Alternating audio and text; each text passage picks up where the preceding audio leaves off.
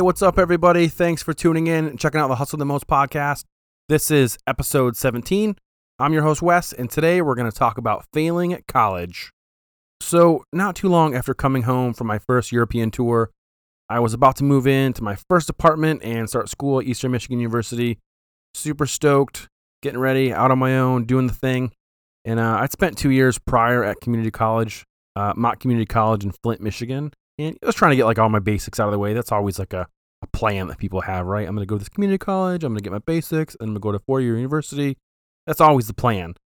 Sometimes plans change, people deviate, it just happens. So I, like a lot of other of my friends, decided to set up a plan to go to community college and then go to a 4-year university. So I was at Mott Community College in Flint, and it was pretty cool. It was kind of just like high school, but not my high school, more like the high schools that you saw on TV, like shows like 90210 or Saved by the Bell, whatever, where people are sitting out on the quad and hanging out and just, playing frisbee, whatever it is that people do.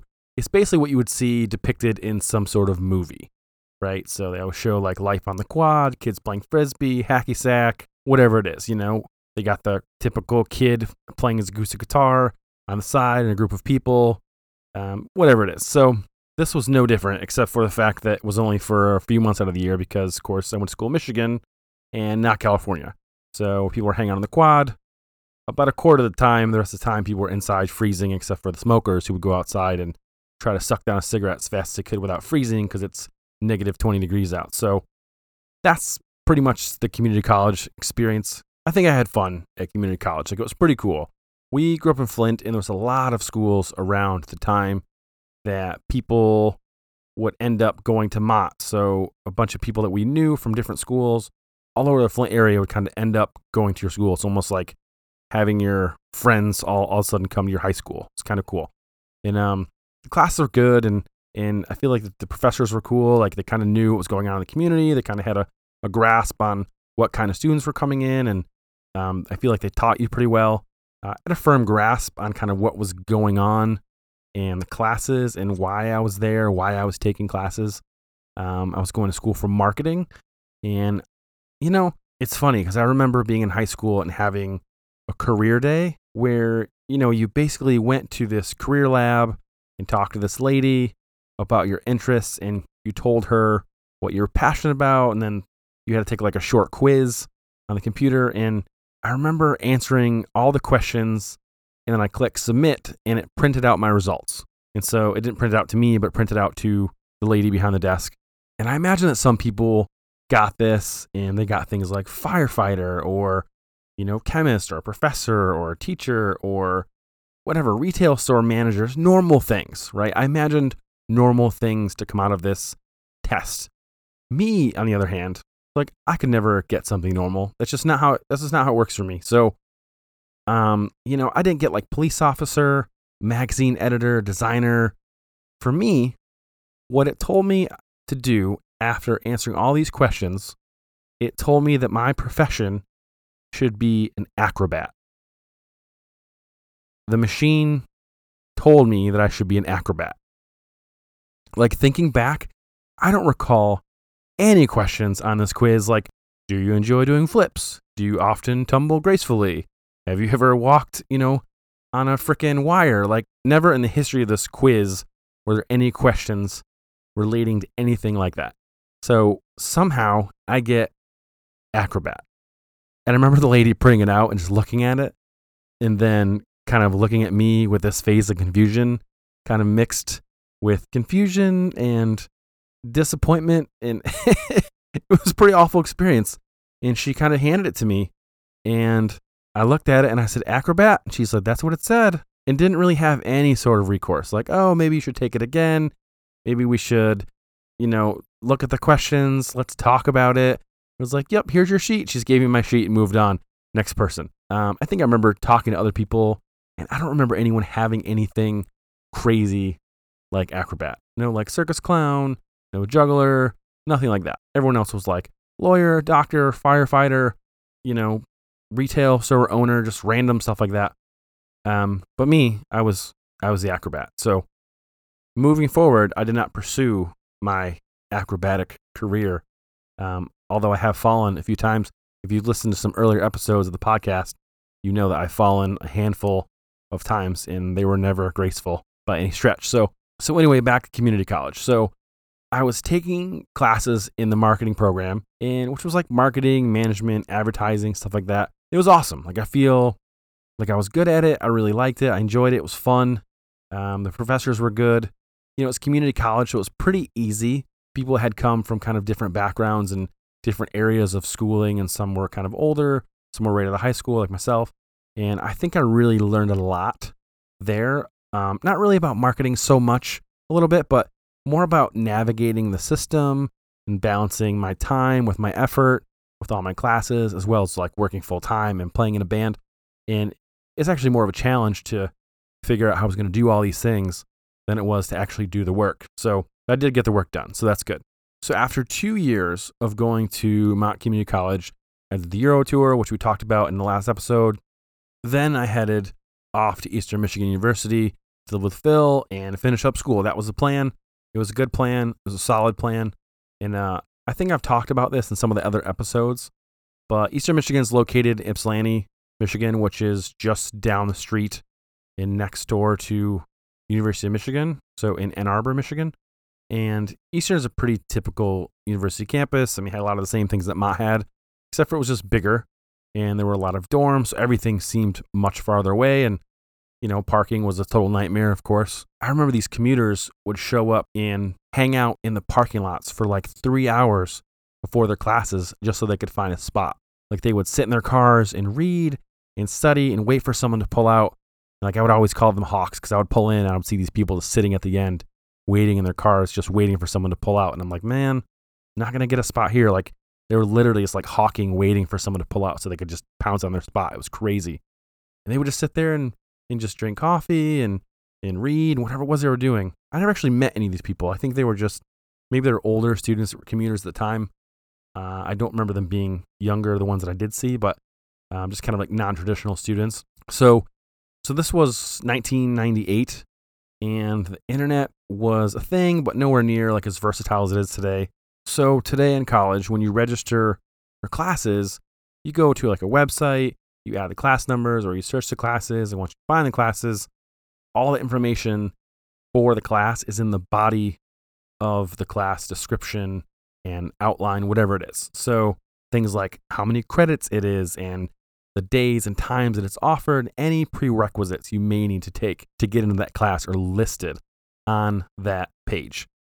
Eastern Michigan in 1998 had these giant phone books with all these classes in them, and they were basically located in these rooms, and the rooms were full of phones, like just on whole banks of phones on the wall. And you had this book, and you had to register for classes by basically looking up the class under your program, finding the class number, dialing this number, typing in your student number, and then adding the class number at the time you're trying to get into the class. So it was a pretty old and antiquated system, but I think at the time it was like the best they had, and that's the way they had done it for years and years and years. So it actually took a long time to really get in your classes. I remember sitting there for hours actually typing in these numbers, and you type it in, it would tell you this thing like this class is full, and you'd have to like go to the next one or rearrange your whole schedule based around what you kind of had picked out. So maybe it took me so long because I didn't really have a good plan. So like I remember having no plan actually. Like I never met with a counselor. I just had this book and I was registering for classes under the marketing program. Like looking back, I'm really not sure why I did this. Like I remember I had some pretty bad social anxiety happening at the time. And I remember when I would ask people questions, it always made me feel really awkward and just kind of like uncomfortable in my own skin. It's kind of a weird thing to explain, but I would get really sweaty and nervous. And like, I always felt like everyone knew like everything that was going on except me. But like, this was strange because at Mott, I'd met with my counselor 4 or 5 times and he helped me plan everything out every semester. He knew every class that I needed to take, and he knew how I could get in the class and to make sure that I got in the class.